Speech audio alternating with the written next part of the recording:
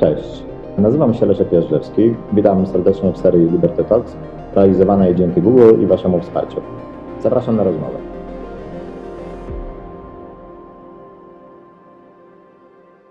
Dzień dobry, witam po przerwie w rozmowie Jażdżewskiego. Mam dzisiaj wielką przyjemność gościć znanego zapewne Państwu publicystę i dziennikarza Onetu, a także prezesa prywatnego think tanku Ośrodka Analiz Strategicznych, a wcześniej dyplomatę. W swojej karierze był także chargé d'affaires Rzeczpospolitej na Białorusi. Witold Jurasz jest naszym gościem, witam Cię serdecznie. Kłaniam się pięknie, dzień dobry. Dziękuję, że w tym gorącym czasie przyjąłeś zaproszenie od Liberty. I no cóż, chyba Twoja obecność i też to, o czym piszesz najczęściej, nie pozostawia wątpliwości, co będzie tematem naszej rozmowy, to znaczy kryzys graniczny, który wydaje się, że przynajmniej w tej fazie następuje jakaś deeskalacja i uspokojenie, ale to też będziesz mógł nam lepiej powiedzieć. Zacznijmy od takiego może strategicznego pytania, co na tym wygrał, albo co mógł chcieć wygrać Aleksander Łukaszenko i co udało mu się osiągnąć. Co on w tym miał, żeby wywołać tego typu konflikt, bo wydaje się, że pozornie raczej pomimo odbierania telefonów od Angeli Merkel i bycia w BBC, to poza takim trochę PR-owym show, to raczej chyba straty, sankcje nowe. Jak to oceniasz? Jak to można przeanalizować? Po co on się w to zdecydował zaangażować? Sposób, w który zadałeś to pytanie, już jest nietypowy jak na dyskusję w Polsce, bo w Polsce z góry zakłada się, że Aleksander Grigoriewicz to niczego nie mógł chcieć, bo przecież wiadomo, że za wszystkim stoi Putin. I to jest takie założenie, które się z góry przyjmuje, którego zresztą nikt na świecie nie przyjmuje, że oto Łukaszenka jest już wyłącznie po prostu narzędziem Putina. I oczywiście jego niezależność maleje, on jest coraz bardziej uzależniony, ale jest też archetypem dyktatora. On jest, można powiedzieć, jako dyktator jest doskonałym politykiem. I wszyscy ci, którzy sobie z niego dworują w Polsce, powinni pamiętać, że on jest prezydentem od 1994 roku, czyli innymi słowy to jest, trochę mi to przypomina czasami taką sytuację, ja nie zapomniałem o Twoim pytaniu, zaraz postaram się na nie odpowiedzieć.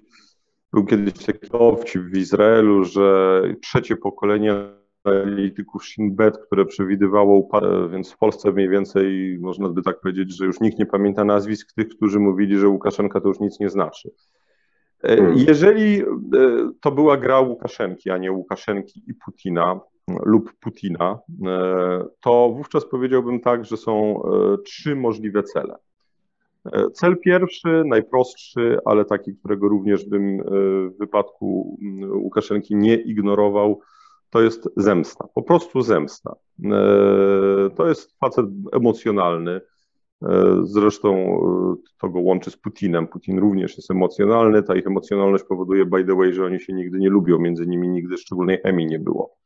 Łukaszenka powiedział kilka miesięcy temu, że Zachód получит по морде, czyli dostanie po mordzie.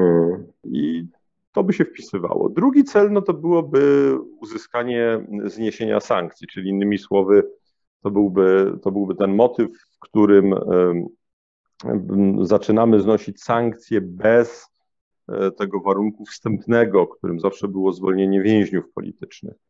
Ale jest trzeci jeszcze element, nie mniej istotny. Otóż gdybym ja był Łukaszenką i przeczytał oświadczenia Unii Europejskiej, to odniósłbym wrażenie, że tym razem, nawet jeżeli on zwolni więźniów politycznych, to my sankcji tak czy tak nie zniesiemy.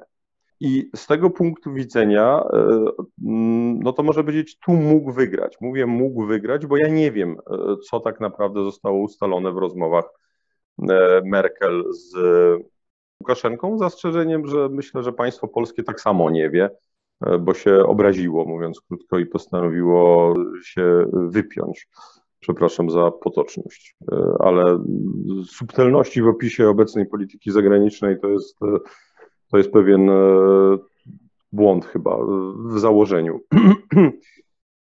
Jeżeli z kolei tym graczem w tle był bardziej Putin niż Łukaszenka, to wówczas cele są nieco inne. To po pierwsze byłoby przetestowanie nas, przetestowanie Zachodu, ewentualnie osłabienie Polski, pokazanie, że Polska jest państwem niesprawnym, słabym.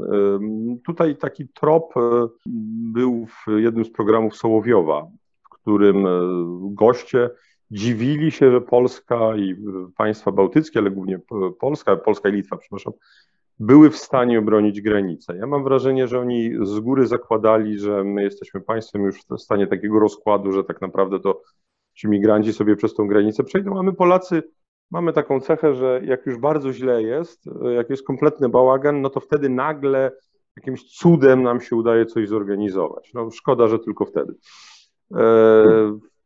Drugi scenariusz, no to byłoby odwrócenie uwagi, czyli taka operacja po to, żeby tak naprawdę odwrócić uwagę od działań ukraińskich. Wszyscy o tym mówią, ja w to nie za bardzo wierzę, dlatego że nie da się odwrócić uwagi od koncentracji wojsk. Znaczy być może Polska, że tak powiem, nie jest w stanie realizować dwóch operacji. Nasz procesor naszego państwa się zatyka przy dwóch problemach, ale nie procesor w kwaterze głównej NATO i na pewno nie w Pentagonie. No i trzeci element to byłoby szukanie jakiegoś pretekstu zaostrzenia sytuacji na granicy, jakiejś strzelaniny, która by ewentualnie mogła wybuchnąć po to, żeby przerzucić wojska rosyjskie na Białoruś.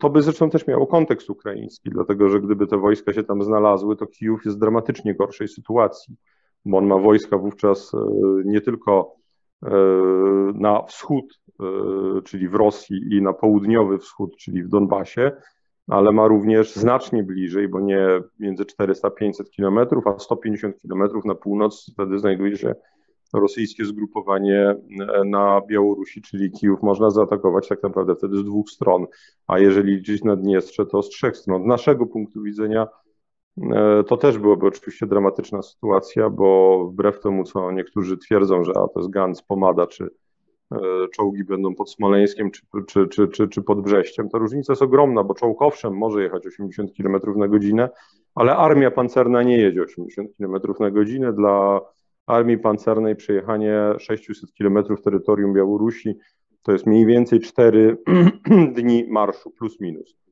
4 dni marszu to jest bardzo dużo czasu. To jest akurat tyle, żeby przerzucić na przykład lotnictwo amerykańskie, no bo wiadomo, że nie sprzęt pancerny z USA, ale to jest też dostatecznie dużo, żeby przerzucić personel dla tego sprzętu, który jest pozostawiony u nas.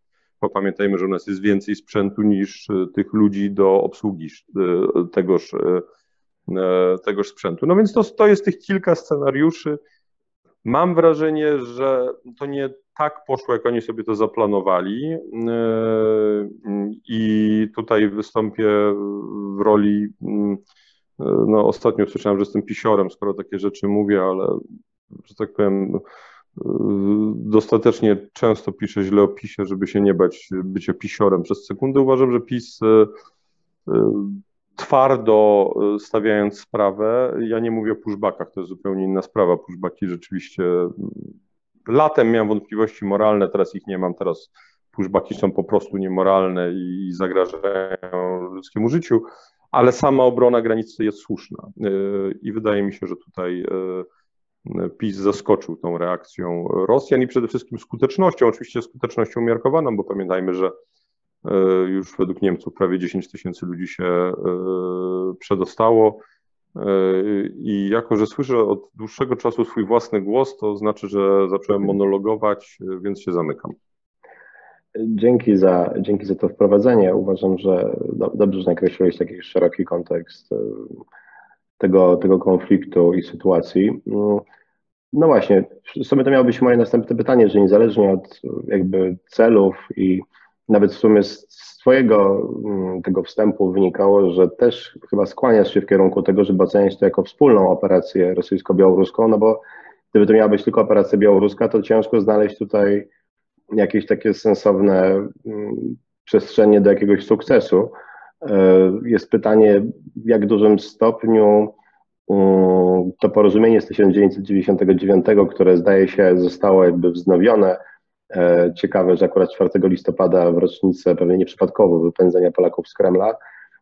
Zastanawiam się, na ile czytać te rzeczy w jednym kontekście, to znaczy jak ta taka nie idąca jakoś w nadzwyczajny sposób integracja Białorusi z Rosją, której Łukaszenka się opierał jeszcze przynajmniej do niedawna, to coś, co jest dla nas największym pewnie takim geostrategicznym zagrożeniem poza, nie okupacją Ukrainy, prawda, ale być może nawet przyjęcie Białorusi byłoby groźniejsze, bo by mogło się odbyć w sposób totalnie pokojowy.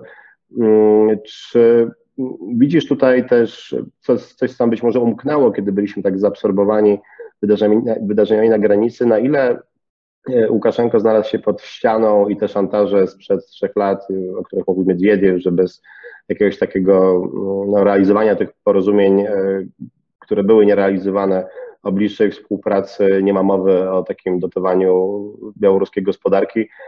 Czy ty widzisz, że coś się zmienia na takim zapleczu i faktycznie, jeśli chodzi o współpracę, nie wiem, służb, wojska, integrację gospodarczą, czy takie przyjmowanie instytucji białoruskich, które jednak były autonomiczne w wielu obszarach, co nam w Polsce umykało, czy coś tutaj się zaczyna zmieniać i czy właśnie ta akcja na pograniczu białorusko-polskim nie jest jakimś przejawem tej postępującej integracji zbiru, czy to są jednak rzeczy osobne i ta integracja dalej nie postępuje i Łukaszenko dalej staje okoniem Putinowi? Jak to widzisz?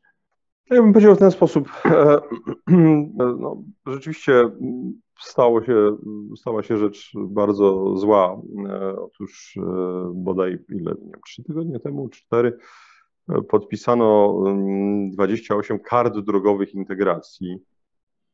No i te karty de facto tworzą wspólne państwo. Oczywiście w sensie formalnym Białoruś pozostanie państwem. Łukaszenka dalej będzie najprawdopodobniej tym państwem rządził. Nie dlatego, żeby Rosjanie uwielbiali, tylko dlatego, że przez ich rządów, żeby nigdy nie pojawił się drugi człowiek reżimu, żeby nigdy nie był tam żaden delfin, mówiąc krótko, tak?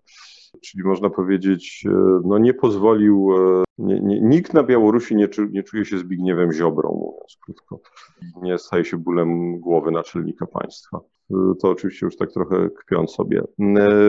Oczywiście problem polega na tym, że Białoruś nie ma w tej chwili tej alternatywy, tej zachodniej, prawda, nogi, która pozwoliłaby podejmować grę. I tutaj dochodzimy do w zasadzie fundamentalnego elementu sporu o politykę w stosunku do Białorusi w Polsce, z zastrzeżeniem, że spór ma charakter czysto medialny, bo tego sporu w takim sensie, że oto gdzieś w ośrodkach tworzących politykę odbyła się jakakolwiek dyskusja, to od razu wyjaśniam, nigdy nie było. Po prostu ci, którzy tą politykę realizowali za Platformy, przyjęli nową wiarę 6 lat temu, stali się pisowcami. To było w ogóle fascynujące obserwować, jak ludzie w MSZ-cie, w ośrodkach analitycznych, nagle żołnierzy wyklętych zaczęli czcić, prawda, o Wołyniu jakoś tak dużo więcej zaczęli mówić, prawda, polska norma, to nie warto się tym zajmować. Ja zawsze twierdziłem, że to dobrze, żeby Łukaszenka miał pole manewru. Wówczas spotykałem się z argumentem, że przecież to jest mit i że to ja tu opowiadam jakieś głupoty, bo przecież on wiadomo, że wybierze Rosję. To tu nie ma sprzeczności. Wiadomo, że tak. Nikt nigdy nikt rozsądny nie twierdził, że ta noga zachodnia miała równoważyć nogę wschodnią. Chodziło tylko o to, że nawet jeżeli to pole manewru było polem manewru w sensie taktycznym, to już też jest coś, mówiąc krótko, tak? To już też przynajmniej spowalnia proces wpadania Białorusi w ramiona Rosji. Tylko problem polega na tym, że to, o czym mówimy, to było kiedyś. Dzisiaj tego już w ogóle nie ma. To znaczy, i tego w ogóle nie ma nie dlatego, że myśmy tak postanowili, tylko dlatego, że zmienił się Łukaszenka. To znaczy Łukaszenka, który był takim miękko autorytarnym przywódcą. Oczywiście ludzie byli w więzieniu, wielu ludzi przeżywało swoje dramaty, ale mimo wszystko można było mówić o miękkim autorytaryzmie. Dzisiaj mamy do czynienia z twardą dyktaturą. I to w efekcie powoduje, że to pole manewru się zawęziło już ekstremalnie. I Łukaszenka chyba rzeczywiście wybrał wschód, tak? Z zastrzeżeniem, że on rozumie, że to oznacza zasadnicze jego osłabienie. I ja zakładam, że on będzie chciał wrócić do gry. I tutaj jest pytanie, czy my powinniśmy wówczas do tej gry również wrócić. No i większość w Polsce wypowiadających się na tematy białoruskie mówi nie, absolutnie nie powinniśmy. powinniśmy tylko sankcje na niego nałożyć. No ale sankcje mają ten skutek uboczny, że jeszcze bardziej zawężają jego pole manewru. I teraz jest pytanie, do czego te sankcje mają doprowadzić. No jeżeli one mają doprowadzić do udanej rewolucji demokratycznej, no to super, to jest jedna opcja. Jeżeli one mają doprowadzić do tego, że w efekcie lud powstanie, stanie się może niekoniecznie demokratyczny, ale będzie jakiś przewrót pałacowy i będzie nowy przywódca mający większe pole manewru, no to super. Ale co jeżeli te sankcje doprowadzą wyłącznie do tego, że Łukaszenka znowu spałuje opozycję, co najprawdopodobniej zrobi, bo cały czas struktury siłowe są mu wierne, albo go Rosjanie wymienią. No i tu jest kłopot. Białoruska opozycja jednoznacznie wskazuje, ta opozycja, która jest w Warszawie, ta opozycja, która jest w Wilnie, no, że tylko rewolucja, tylko sankcje, tak? Ale to jest tak naprawdę wyraz desperacji, to znaczy jeżeli się na OFIE porozmawia z przywódcami opozycji, to oni mówią, że oni mają jakby poczucie, że oni wszystko przegrali, że tam już nic nie zostało, że to jest taki rzutem na taśmę. Może się uda, że ludzie wyjdą na ulicę i może się uda, że w efekcie dojdzie do jakiejś zmiany, która nie byłaby korzystna dla Rosji. Ja osobiście jestem raczej pesymistą. Wydaje mi się, że myśmy Białoruś przegrali i tutaj oczywiście można by mówić o całej litanii błędów, które popełniliśmy, zaczynając od poparcia Łukaszenki w 1994 roku, bo tym mało kto wie, ale Polska poparła Łukaszenkę i to nie w sensie moralnym, tylko tak konkretnie. Ale to jeżeli będziesz chciał, to możemy o tym później porozmawiać. Natomiast wydaje mi się, że to jest game over po prostu. To nie odkręci się 27 lat ani w pół roku, ani w rok, ani w półtora roku. Jeden plus, jeżeli ta wyprawa, no nie kijowska tym razem, tylko mińska nam nie wyszła, no że przynajmniej jesteśmy że po tej drugiej stronie no nie mamy, prawda, Republiki Weimarskiej, która później się przekształca w III Rzeszę. Chociaż jak słucham niektórych polityków PiS-u, to nie wiem, to oni chyba nie zauważyli, że jest coś takiego jak Unia Europejska, że po drugiej stronie jest Zachód, no ale pisowcy to w ogóle wielu rzeczy nie zauważyli, ale to wszyscy XXI wieku przede wszystkim nie zauważyli. Więc może to jest dobrze. Przynajmniej przestaniemy się, nie wiem, zajmować polityką, którą tak czy tak udawaliśmy, że się zajmujemy i zrozumiemy, że nie ma żadnych koncepcji jagiellońskich, piastowskich, takich, śmakich, owakich, tylko jesteśmy na zachodzie i część pracy. Po prostu.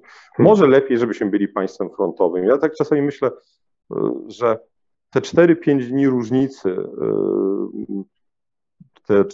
różnicy, czy armia rosyjska stoi, prawda, na naszej granicy, czy na coraz bardziej umownej granicy białorusko-rosyjskiej, może lepiej, żeby oni stanęli na naszej granicy.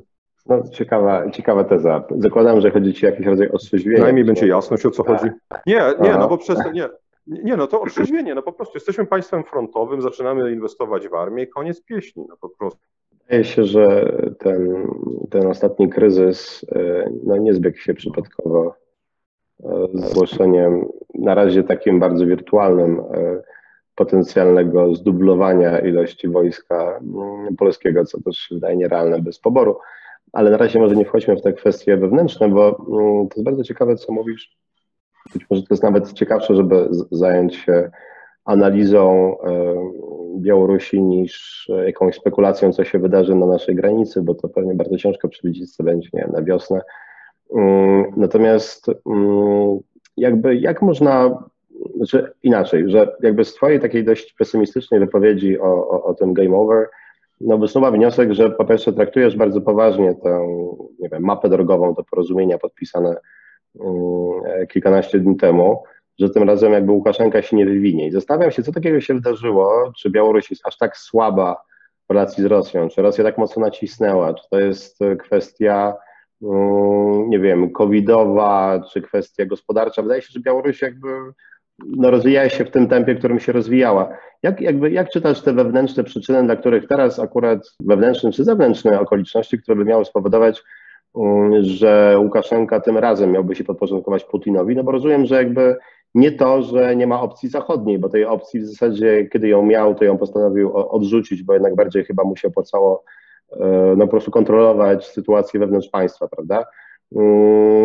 tej opcji rzeczywiście nie ma, ale nawet jakby była, no to trudno sobie wyobrazić, żeby mogła stanowić jakąś realną alternatywę. Co powoduje, że uważasz, że, czy co powoduje, że tak jest po prostu obiektywnie, że Łukaszenka się tej Rosji podporządkowuje po tylu latach stawiania jednak realnego oporu? Czy myślisz, że być może ten jak jest do odkręcenia i on jedną rzecz obiecuje, a potem drugą rzecz zrobi, tak jak wiele razy już się wykręcał od tej bliskiej współpracy? To nim odpowiem, to tylko jedna uwaga a propos wątku, który się pojawił w tym twoim pytaniu. Mianowicie powiedziałeś, że trudno się zająć tym, co będzie. Dosłownie 30 sekund. Zarówno Mińsk, jak i Moskwa działają na takiej zasadzie, że odbywa się aperatywne sowieścianie, czyli operatywka, jakby to powiedzieć w języku biura politycznego PZPR.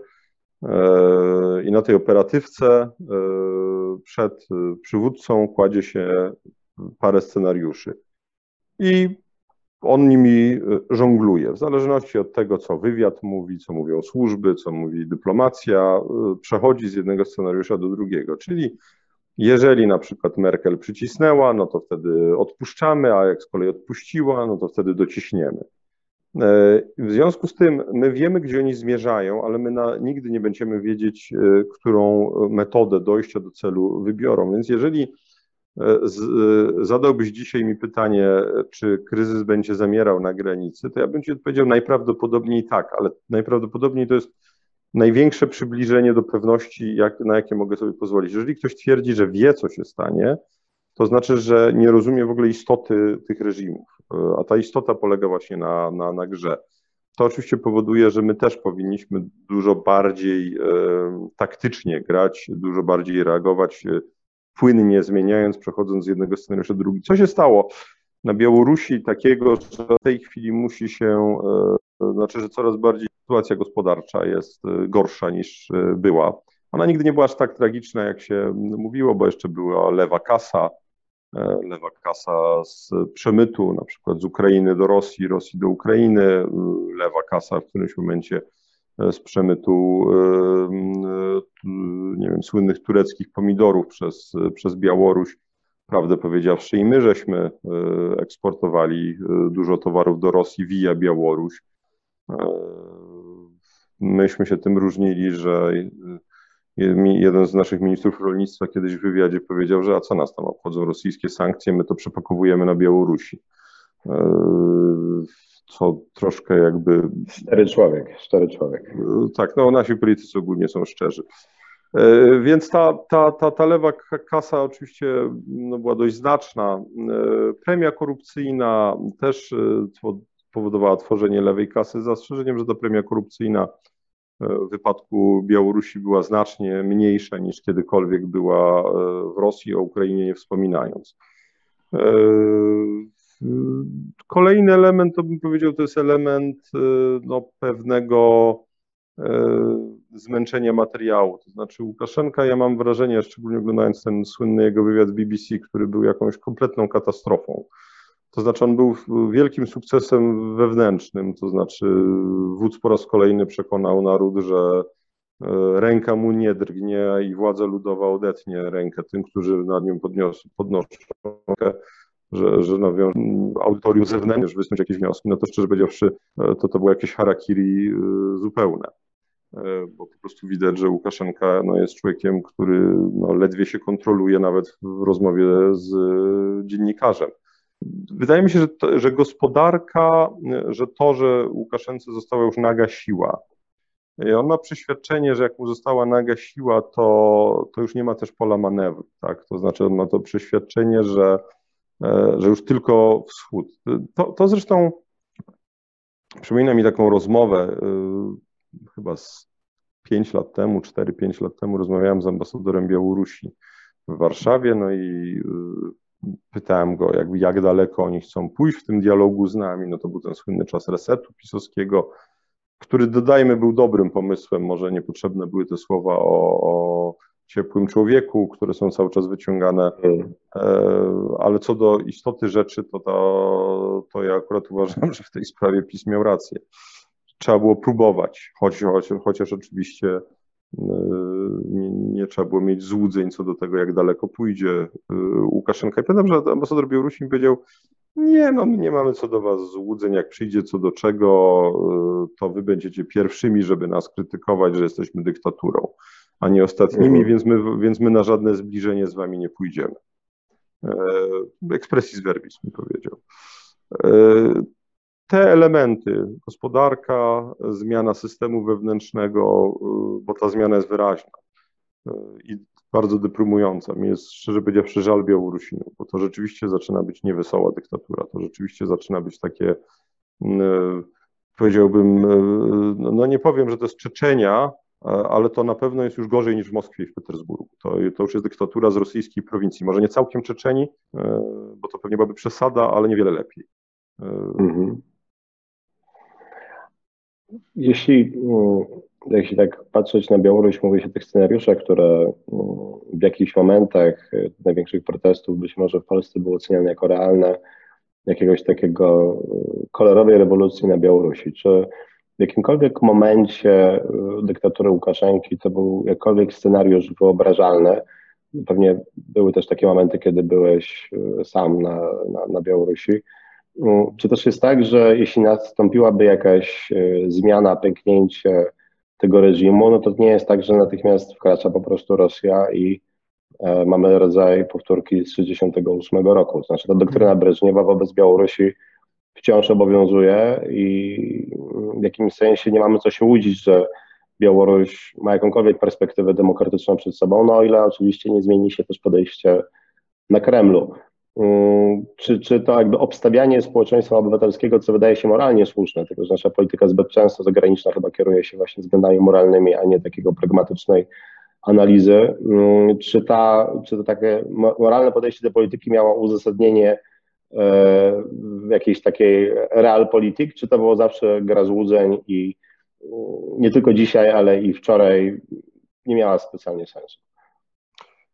Ja osobiście po pierwsze rzeczywiście zakładam, że Rosja Białorusi nigdy nie odpuści i myśmy powinni byli zawsze grać o to, żeby Białoruś była państwem, znaczy nie należało próbować walczyć o Białoruś, zakładając sobie cel w postaci przeciągnięcia tej Białorusi na zachód, bo to po prostu było nierealne. To nas ustawiało na kursie kolizyjnym z Moskwą, ale to jeszcze pal licho. Problem polegał na tym, że Moskwa by się tego kursu kolizyjnego, tego zderzenia nie obawiała.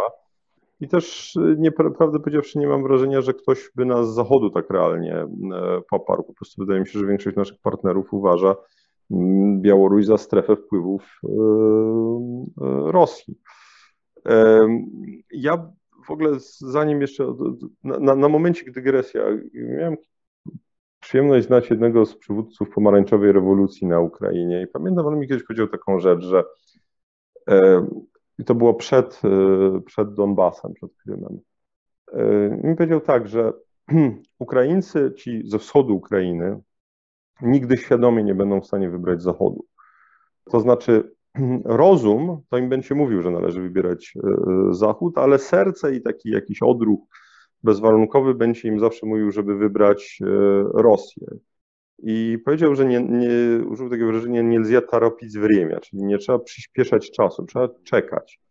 No i ja zadałem pytanie, ale czekać do jakiego momentu? On mówi, do tego momentu, do którego mieszkaniec Doniecka nie zorientuje się, że jeździ niemieckim samochodem albo japońskim, że na wycieczki od 10 lat jeździ w kółko na zachód, a nie na wschód, że jak nie jego dziecko, to dziecko jego sąsiada to właśnie trafiło na jakąś tam uczelnię, albo przynajmniej na jakiegoś Erasmusa na rok na zachód. I w którymś momencie tak sobie powie z zaskoczeniem do żony, kochanie, słuchaj, ale co my z tą Rosją? Po co ona nam w ogóle jest? Mówi, ale to musi przyjść naturalnie. To ja mam wrażenie, że myśmy się śpieszyli po prostu i że to był, tylko jeszcze śpieszyć się na Ukrainie to jeszcze pół biedy, bo przynajmniej była ta zachodnia część Ukrainy i centralna, która jednak wybiera nas, w sensie Zachód. A na Białorusi to już było znacznie gorzej. Jak chodzi o Białoruś, to w mojej opinii nie istnieje coś takiego jak społeczeństwo obywatelskie na Białorusi. Był wybuch społeczny. Tylko ja, patrząc z ogromnym szacunkiem na tych ludzi, którzy wyszli na ulicę, przesuwałem sobie na YouTubie, patrzyłem na twarze tych ludzi. I niestety widziałem powtórkę z 2010 roku, kiedy byłem na płoszczy, czyli na placu, widziałem to pałowanie, mówiąc wprost. Otóż widziałem tam twarze młodej inteligencji, młodej klasy średniej. Żeby obalić Łukaszenkę w scenariuszu siłowym, musiałbym tam zobaczyć twarze robotnicze. To znaczy takich ludzi, którzy po prostu wezmą kamienie, wezmą bruk i zaczną się z tym omonem bić po prostu. I to nie są te twarze, to nie tych ludzi widziałem, więc tutaj jakby to pierwszy element. Drugi element, niemożliwe jest usunięcie takiego reżimu jak reżim Łukaszenki bez wsparcia bezpieki. Bezpieki w znaczeniu służb, KGB czy ewentualnie służb wojskowych, ale również bezpieki w sensie OMON-u, czyli tych facetów z pałami. Ci ludzie nie opuścili Łukaszenki. To się stało z jednego podstawowego powodu. Otóż Łukaszenka w odróżnieniu na przykład od Janukowycza zawsze dbał, żeby najniższy rangą lejtnant żył dobrze. W systemie ukraińskim to było tak, że generał to miał Bentleya i mógł kraść ile wlezie, ale już lejtnant to musiał sobie sam łapówkami załatwić lepsze życie. A z łapówkami to nigdy nie wiadomo, bo co jakiś czas trzeba kogoś wsadzić, więc to jest takie, prawda, trochę ryzykowne. No bo co jakiś czas trzeba pokazowy proces zrobić, prawda, przecież władza musi zwalczać korupcję. Otóż Łukaszenka stworzył system. Tam rzeczywiście wszyscy ludzie w ramach systemu władzy żyją dobrze i oni byli mu wierni. Oczywiście ja pamiętam tą atmosferę latem zeszłego roku, jak u nas grzano newsy, że jacyś milicjanci przechodzą na stronę narodu. No przepraszam, ale jeden wielki bullshit. A co więcej, bullshit, który był wrzucany nam przez rosyjskie strony internetowe, ale że pasował nam do tezy, tośmy dołykali jak pelikany, mówiąc krótko. No i wreszcie ostatni element. Nie da się zdemontować systemu bez nomenklatury, która po prostu przestaje bronić systemu. No ale myśmy zakłamali naszą własną historię, przecież myśmy dzielnie obalili komunę, prawda? No tylko problem polega na tym, że nie obaliliśmy, tylko się dogadano z tą komuną, tak? No, dogadano się, bo przez lata całe Amerykanie dawali stypendia Fulbrighta, no komu dawali? Opozycji dawali? Nie. Dawali to towarzyszom młodym, zdolnym, uzdolnionym, tak? I ci towarzysze, jak przyszedł rok 89, stwierdzili, że oni nie mają ochoty, żeby ten PRL trwał. Oczywiście, jeżeli słucha nas ktoś o poglądach prawicowych, to powie, no i to jest właśnie ta zgnilizna moralna, prawda? Zgniły kompromis, niedobry okrągłego stołu, to w ogóle nie należało, bo idealnym scenariuszem to byłoby, żeby trochę ludzi wisiało na latarniach, prawda? I to byłoby takie oczyszczające i wtedy nie byłoby też gender dzisiaj, prawda? Byśmy się oczyścili moralnie te 30 lat temu, tak? No ale spójrzmy na to tak, jakbyśmy byli amerykańskimi dyplomatami. Opłaciło się? Opłaciło się. Powstał tutaj najbardziej proamerykański rząd, jaki mógł tylko powstać? Powstał.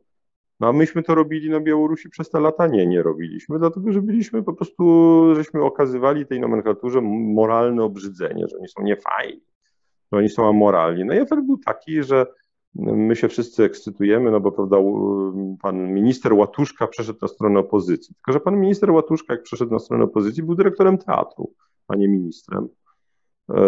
A w ogóle wcześniej był ambasadorem, więc od tego ministrowania to trochę czasu minęło. A jak był ministrem, to był ministrem kultury, a nie ministrem spraw wewnętrznych, albo spraw zagranicznych, albo finansów, albo czegokolwiek, co jest istotne, a jak wiadomo, minister kultury to jest zawsze stanowisko dla... Przepraszam, ale moje myśli powędrowały w kierunku pana ministra Glińskiego i... Ojej. Już myślałem, że powiesz piękno duchów, ale w tym wypadku piękno duchowstwa chyba byłoby nieuzasadnionym komplementem. Byłych polityków Unii Wolności, chciałem powiedzieć. No cóż, ta frakcja jest silna w PiS-ie, mamy prezydenta i wicepremiera z Unii Wolności, ale jakoś, jak widać, nie przyjęły się te poglądy. A nie, ja mam wrażenie, że to o co innego chodzi. Oni muszą wykazać, że się obmyli już z tego uniowolnościowego sosu i oni jeszcze bardziej dają, że tak powiem, czadu. Pewnie tak, ten zapał neofitów. Żeby będziemy gdzieś musieli powoli zmierzać do końca takiego naszego szerokiego spojrzenia na Białoruś. Jest bardzo wiele ciekawych wątków, jakie poruszyłeś i tak naprawdę aż mnie kusi, żeby wejść w jakieś takie rozważania, co należało zrobić, co było gdyby, ale dużo już o tym powiedziałeś. Mam takie poczucie, że Łukaszenko rzeczywiście w momencie, w którym, nie wiem, zamknął poczobuta i jakby ten kurs zaostrzył, w zasadzie świadomie chyba odciął sobie jakąś drogę do budowania porozumienia, chyba że to jest to forma trzymania zakładników, których w razie czego się wypuści, tak jak to wiele razy robił po to, żeby okazać dobrą wolę. Chociaż nie widać, żeby teraz specjalnie ktoś się garnął do tego, żeby go nagradzać za tego typu zachowania. Po drugiej stronie być może ta granica jest jakimś wytłumaczeniem, od czego zaczęliśmy, dlaczego sięgnął po nowe środki, skoro stare środki przestały działać, po to, żeby jakkolwiek się o tę uwagę doprosić na Zachodzie, jeśli to oczywiście była jego decyzja w jakimś stopniu. Ale tak, żeby spróbować popatrzeć na to, co być może w tej sytuacji powinniśmy po prostu zrobić. Jakby, czy według twojej oceny jest tak, że Polska, ja miałem takie poczucie, że o ile polski wywiad przez lata, od czasu, kiedy został zniszczony częściowo wojskowy przez Macierewicza, częściowo rozmontowany po drodze, tak naprawdę przestał funkcjonować, nie wiem, na Bliskim Wschodzie, w wielu innych miejscach, ale że co jak co, ale na Białorusi, no w Rosji pewnie nie, ale że na Białorusi to my jednak coś tam robimy. Czy ty uważasz, że dzisiaj my mamy jakikolwiek, polski rząd może mieć jakieś informacje, które nie są w obiegu publicznym, które pozwalają mu bardziej racjonalnie podejmować decyzje, bardziej świadomie wyczuwać, co się dzieje na wschodzie? Czy jest tam jakakolwiek świadomość choćby tych wewnętrznych gier i tych scenariuszy, które są przedstawiane na tych biurach politycznych? Czy jest trochę tak, że jesteśmy ślepi, głusi i dopóki tam Amerykanie nie powiedzą, to nie będziemy wiedzieć nawet o tych czołgach, które się postawią przy Brześciu? I jakby na podstawie tych danych, które ty posiadasz, no nie będąc już po tej drugiej stronie dyplomatycznej, jak uważasz, że powinniśmy reagować? Szczególnie, że gdzieś w tle jest jednak ta Rosja, która przynajmniej, nie wiem po co te sygnały są wysyłane, jakby sugeruje, że jest jakiś pomysł na ekspansję na odcinku ukraińskim, ale być może nie tylko. Więc może najpierw od tego, czy jesteśmy ślepi i głusi, a później co z tą wiedzą, którą mamy, możemy zrobić, żeby przeciwdziałać zagrożeniom? Myślę, że jesteśmy ślepi i głusi. Z tego, jak chodzi o MSZ, to w mojej opinii on już nie istnieje. Jak chodzi o nasze służby, to oczywiście trudno jest jednoznacznie cokolwiek ocenić, no nie mając po prostu źródeł, ale skala błędów, która jest popełniana, no przepraszam, rok temu w Polsce zbudowano całą politykę w stosunku do Białorusi na założeniu, że Łukaszenka straci władzę. No więc mamy dwie opcje. Albo nie mamy wywiadu, który by napisał, że nie straci władzy, a to można było przewidzieć. I przepraszam, że tu troszeczkę tak, no nie chciałbym, żeby to brzmiało, że się pysznie, ale jeżeli ktoś wpisze moje nazwisko i słowo Onetu do Google'a, to może przeczytać moje teksty z lata zeszłego roku, przed tym wybuchem protestów na Białorusi i w trakcie ich trwania. Po raz pierwszy w drugim dniu rewolucji napisałem, że z rewolucji nic nie będzie, więc no, dla jasności żaden geniusz. Po prostu stwierdziłem, że demonstranci nie są w stanie, kiedy postanowiono, widziałem, że ludzie nie opuszczają Łukaszenki. No, drugi scenariusz jest taki, że mamy wspaniały wywiad, ale nie jest słuchany, to też jest możliwe. Wiemy o tym, że to generał Koziej kiedyś przyznał, że my byliśmy zaskoczeni inwazją na Krym. A wiemy, że Amerykanie wiedzieli o szykowanej inwazji na Krym. Takim najbardziej bezpośrednim dowodem to był wywiad szefa Defense Intelligence Agency, czyli amerykańskiego wywiadu wojskowego dla National Public Radio, czyli radia publicznego w Stanach Zjednoczonych. Swoją drogą przy tej okazji odkryłem, że w USA jest coś takiego jak radio publiczne. I w którym on stwierdził, że 10 dni wcześniej mieli już 100% wiedzę o tym, że Rosjanie zajmą Krym. Ja zadałem pytanie kiedyś publicznie w Polsacie generałowi Koziejowi, czy Amerykanie się podzielili z nami tą informacją. Odpowiedź była, że nie. Na ich miejscu też bym się nie podzielił. Dzisiaj w ogóle bym się już nie podzielił, dlatego że bałbym się, że ta informacja trafi do jakiegoś portalu niepokornego, prawda? Albo co gorsza trafi do Moskwy. Bo patrząc na szczelność państwa polskiego, no to jest ten. Co bym robił? Oj, to jest trudne pytanie, dlatego że szczerze powiedziawszy, to już tyle się nawarstwiło błędów i złych decyzji, że no przede wszystkim na pewno starałbym się ten konflikt na granicy umiędzynarodowić, czyli robić wszystko to, czego Polska nie chce robić, bo wbrew tej tępej propagandzie, która jest przez media pisowskie uprawiana, to jeżeli chodzi o Frontex na przykład, to nie chodzi o to, żeby jacyś żołnierze Frontexu się znaleźli, bo takowych nie ma, tylko chodzi o to, żeby mieć jak najwięcej świadków na wypadek prowokacji, tak? No, przyjąłbym do wiadomości realia, tak? No, realia są takie, że jak się nie ma żadnych kanałów komunikacji ani z Mińskiem, ani z Moskwą, a nie mamy, no to ktoś będzie rozmawiał z tym Mińskiem i Moskwą, no bo nasza wschodnia granica jest również wschodnią granicą Unii Europejskiej i NATO, czyli mówiąc krótko, będą rozmawiać Amerykanie, będą rozmawiać Francuzi, będą rozmawiać przede wszystkim Niemcy. Więc nie pokazywałbym środkowego palca naszym sojusznikom, no ale to jest odruch bezwarunkowy obecnej władzy. In the long run, ale to podkreślam, long run, zacząłbym budować relacje z tym reżimem, który jest, bo nawet jeżeli nie warto z Łukaszenką, no to warto z jego pretorianami, bo któryś z nich kiedyś może przejąć władzę. A my jakoś musimy Andżelikę Borys i Poczobuta z więzienia wyciągnąć, bo tylko znowu, no ja przepraszam, bo to było prywatne spotkanie, więc nie czuję się w prawie ujawniać nazwiska. Ja byłem na pewnym spotkaniu, na którym, to było już kilka miesięcy temu, na którym była jedna z osób kształtujących polską politykę na białoruskim kierunku. I w czasie tego spotkania, w czasie tej kolacji pojawiła się informacja, która, jak rozumiem, się nie potwierdziła, że Andżelika Borys jest chora, poważnie chora i że w związku z tym ona najprawdopodobniej zdecyduje się na to podpisanie tych wszystkich tam, prawda, dokumentów, w zamian za podpisanie których zostanie skazana na banicję i wyrzucona z Białorusi. Reakcja tej osoby była: ojej, no to jest fatalna wiadomość, to jest bardzo zło, źle. Przecież tam jest potrzebny symbol, ona powinna siedzieć w więzieniu. Nie żartuję, taka była reakcja. No ja w życiu bym czegoś takiego nie powiedział, ale to też pokazuje, jakby my cały czas myślimy w jakichś kategoriach, prawda, nie wiem, symboli, prawda, jakieś potrzeby, ofiary. Ja ostatnio usłyszałem na przykład takie zdanie, że tak naprawdę to nam się na Białorusi, to w ogóle wielki sukces teraz jest to, co się dzieje, dlatego że Białorusini się zaczynają odwracać od Rosjan. Rzeczywiście badania opinii publicznej pokazują, że jest pewien odwrót, zmniejszona sympatia, tylko po pierwsze to jest bardzo płytki proces, po drugie nie wiemy, na ile trwały, a po trzecie, no i ja szczerze, jak mam do wyboru sytuację Białorusinów, którzy uwielbiają Rosję, po prostu słuchają Kirkorowa i Ałę Pugaczową i mówią naszej sławianckiej bracia i w ogóle mówią po rosyjsku.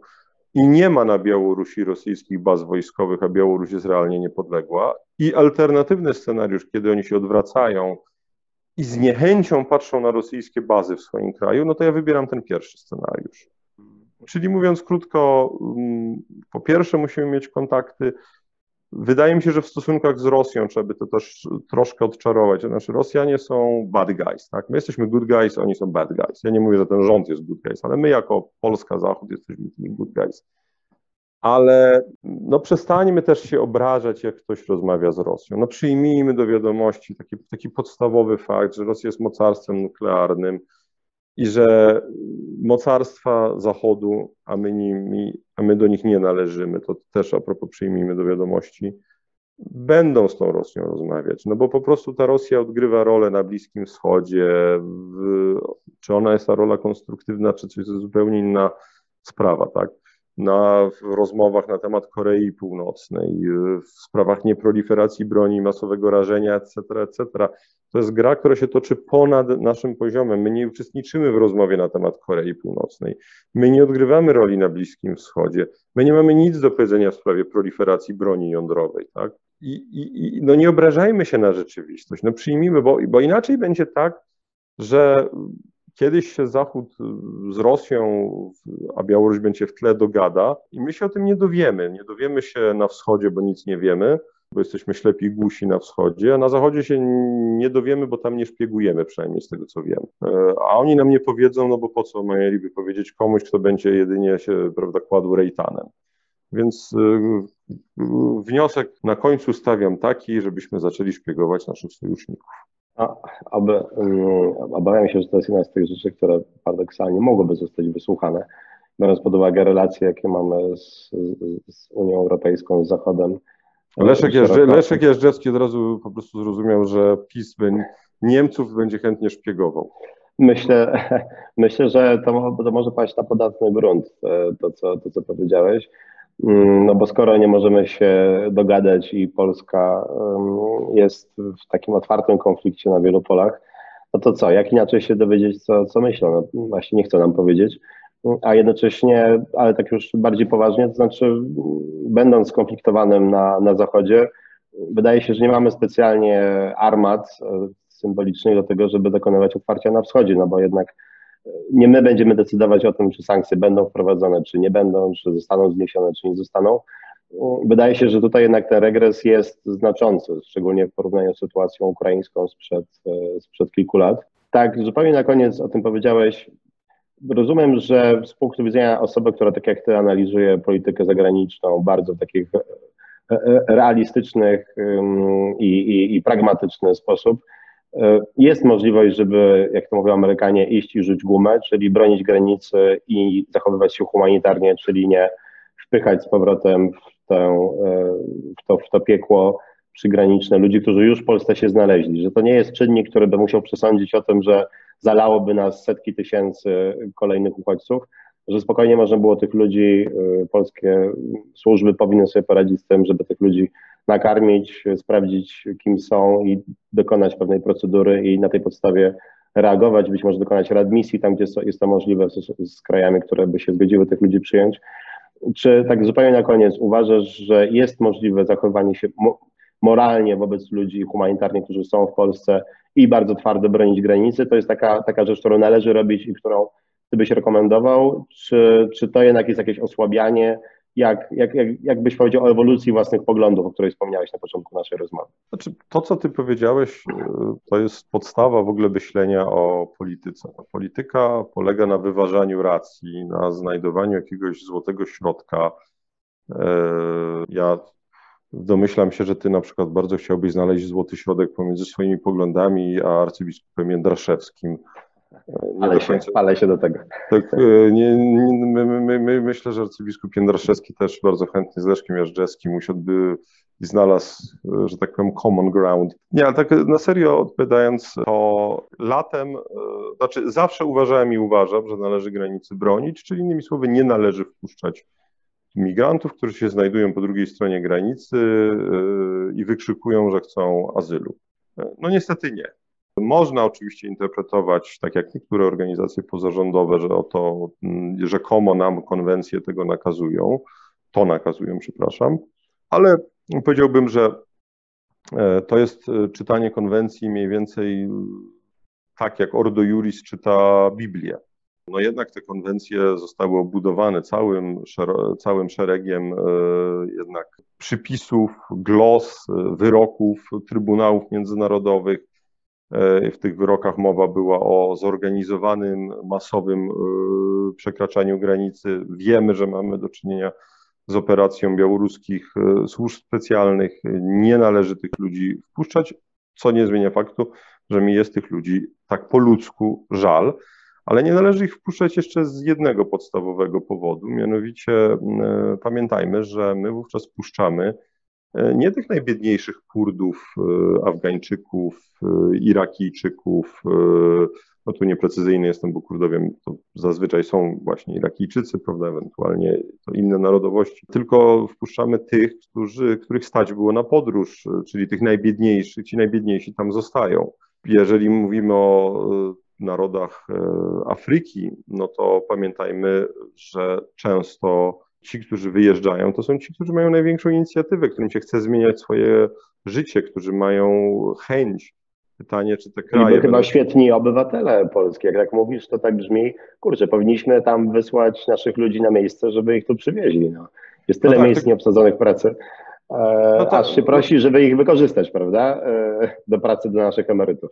No tak, tylko teraz jest jedno podstawowe pytanie, mianowicie czy dla tych państw to jest dobrze, żeby stamtąd wyjeżdżali ludzie, którym się coś chce, którzy nie godzą się ze swoją biedą.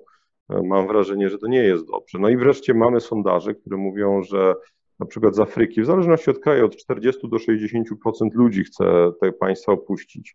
No i wreszcie ostatni argument, dla mnie istotny. Ja nie chcę, żeby we Francji rządziła Marine Le Pen i Front Narodowy. Ja nie chcę, żeby AfD wygrało wybory w Niemczech. Ja nie chcę, żeby Konfederacja rządziła do spółki z PiS-em w Polsce. I oczywiście ktoś powie, no ale co to jest tam 10 000? Jeżeli to jest właśnie tyle, ile trzeba, żeby Konfederacja rządziła po Polską, to ja tego nie chcę, no po prostu, mówiąc krótko. Mam tych rządów, które są serdecznie dość, chciałbym, żeby się skończyły, a nie żeby były w wersji turbo właśnie prawda, Grzegorzem Braunem do spółki. To jest jak chodzi o obronę granicy. Jak chodzi o pushbacki, to latem, kiedy było ciepło, ja miałem moralne wątpliwości. Dzisiaj nie mam moralnych wątpliwości. Dzisiaj odsyłanie ludzi do lasu, bo Białorusini ich z powrotem nie wpuszczają, no oznacza, że no, mówiąc krótko, ryzyko śmierci tych ludzi i nie powinniśmy tego robić, mówiąc krótko, tak? Czyli mówiąc wprost, tych, którym się udało mimo naszej obrony granicy, należałoby przyjąć. Czy pushbacki są legalne?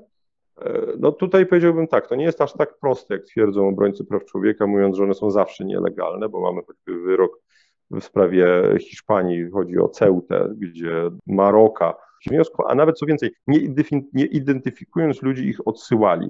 No tyle, że oni ich też nie odsyłali na pustynię, prawda, ani do lasu, czyli tylko po prostu wysyłali ich, ale do miasta, które jest po drugiej stronie płotu, tak? Czyli tej sytuacji też nie można porównywać. Czyli to takie wprost nawiązanie do tego wyroku, no byłoby naiwnością. Z kolei mówienie, że pushbacki są zawsze nielegalne, jest przesadą, ale tyle rozważań teoretycznych, jest zimno i tych ludzi po prostu to jest niehumanitarne, nie powinniśmy tego robić. Wydaje mi się, że trzeba po prostu bronić granicy, nie stosować pushbacków i tyle. Bronić granicy, ale ratować ludzi, którzy są w Polsce, czyli być twardym i być humanitarnym. Myślę, że to jest coś... Nieprzypadkowo nie padło ani słowo polskiej opozycji w tej rozmowie i myślę, że to jest to przesłanie, którego zdecydowanie zabrakło, przynajmniej od liderów tej strony. Tu się nie do końca zgodzę. Wydaje mi się, że Donald Tusk na samym początku tego kryzysu wypowiadał się w takim właśnie duchu. Bo przecież ta jego pierwsza wypowiedź, pierwszy jego taki długi tweet był krytyczny wobec PiS-u, ale w zasadzie popierał tą jakby postulat obrony granicy. Ale w praktyce zagłosował przeciwko, jego partia głosowała przeciwko i stanowi wyjątkowemu, i przeciwko barierze, więc wydaje mi się, że na tym odcinku obrony granicy w praktyce i symbolicznie partia nie stanęła na wysokości zadania, a jeśli chodzi o pomoc migrantom w Polsce, też no, były to spontaniczne reakcje ludzi pomagających zresztą po drugiej stronie granicy, prawda? Więc wydaje się, że na obu tych frontach więcej retoryki, a mniej działania było. Czyli innymi słowy było kiedyś hasło Tusku musisz, to jest swoją drogą, nie wiem, czy można tak odmieniać nazwisko Donalda Tuska, a teraz było na zasadzie Tusku rządź platformą, chciałeś powiedzieć, tak? No, znaczy inaczej, że ja rozumiem, że jego myślenie szło w tę stronę i ta krytyka PiS-u szła jakby z obu tych kierunków, także PiS za bardzo przepuszcza migrantów, a z drugiej strony za bardzo im nie pomaga. To oczywiście jest subtelne przesłanie i ciężko jest je wyartykułować, tak? Bo ludzie są albo za pomaganiem, albo za niewpuszczaniem najczęściej i wyważenie tego było trudne, ale mam poczucie, że na obu tych frontach, zarówno pomocy tym, którzy są na miejscu, jak i obrony granicy, ani strona ta liberalno-lewicowa, ani ta strona twardo-prawicowa chyba nie może uznać, że Platforma zadowoliła ich oczekiwania. Tak? I tutaj mam poczucie pełnej porażki tak naprawdę, mimo tych zapowiedzi, o których mówiłeś, że one były sensowne, to w praktyce chyba po prostu oni uznali, że ciszej nad tą trumną, nie mówmy o tym, poczekajmy aż temat przejdzie, bo nie mamy nic do ugrania. I w ten sposób uważam, że przegrywa się debatę publiczną, to znaczy takie głosy jak twój no są głosami na puszczy, tak? A to powinien być bardzo mocny głos, który mówi tak, jeśli chcemy pomóc tym ludziom, którzy koczują na granicy i przechodzą do Polski, jedynym sposobem pomocy im jest jednocześnie bardzo twarda obrona tej granicy i mówienie o tym, bo inaczej w Polsce nastąpi, no nie chcę mówić faszystowska, to jest słowo zupełnie zdegradowane propagandą komunistyczną, ale jakaś bardzo ostra nacjonalistyczna reakcja, która sprawi, że nie będziemy w stanie tym ludziom pomagać. Tak? I to jakby wydaje mi się, że to nie jest aż tak skomplikowane, jak się na tym zastanowić, ale to się kompletnie nie przebiło, bo nie było tej drugiej strony. Tak? Była ta strona pisowska, a druga strona tak naprawdę albo postępowała humanitarnie, ale nie politycznie, albo po prostu siedziała cicho. I dla mnie to jest jakaś wielka porażka w tej naszej takiej wewnętrznej debacie. To, że tak się podzieliliśmy wobec tak dużego zagrożenia, jednak jakie stanowi ta akcja białoruska, jest kolejnym takim, no w sumie bardzo smutną konkluzją. Tak? Ty mówisz o sukcesie w tym sensie, że udało się odeprzeć to zagrożenie, ale jeśli tak będziemy reagować na każde zagrożenie zewnętrzne, przyciąganiem liny, bo to nie jest tylko wina opozycji, tak powiedziałbym, że to PiS mało zrobił, żeby opozycję wciągnąć do tej dyskusji. No przyznam, że ja nie jestem optymistą po tym teście, który był, ale być może jestem nastawiony zbyt jakoś negatywnie. Ja się w pełni zgadzam, ja bym powiedział tak, no, Richard Nixon kiedyś powiedział, ja bardzo lubię Richarda Nixona, bo jakby jego poziom cynizmu zawsze był, że tak powiem, taki zdrowy, czyli ogromny. Otóż on powiedział, że do uprawiania polityki trzeba mieć brain, heart and guts, czyli rozum, serce i jaja. To, o czym ty mówisz, to jest rozum, czyli obrona granicy, serce, czyli pomaganie ludziom, no ale po stronie opozycji również jaja.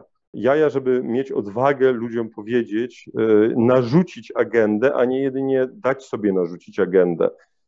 Mam wrażenie, że polska opozycja jest obecnie wykastrowana. To znaczy, to są ludzie, którym PiS jest w stanie narzucić agendę, więc dedykuję Richarda Nixona. Tak, nie wiem, to chyba on powiedział, że złapcie ich za jaja, ich serca i umysły podążą za nimi. No cóż, jesteśmy dalece od tego... To trzeba wyciąć. Jesteśmy dalece od tego, żeby i w polityce zagranicznej kogoś za coś złapać, a opozycja jest chyba też daleka od tego, żeby PiS być w stanie za coś innego złapać niż za połę płaszcza. Natomiast nam udało się, myślę, złapać całkiem dużo ciekawych myśli Witolda Jurasza w tej rozmowie. Bardzo Was zachęcam do czytania jego bardzo ciekawych, nie tylko o polityce zagranicznej, komentarzy na Onecie. Ja też zachęcam Was do słuchania innych podcastów i komentarzy na Liberté. Bardzo dziękuję za to spotkanie. Witoldzie, mam nadzieję do zobaczenia, do usłyszenia niedługo. Dziękuję bardzo. Tymczasem.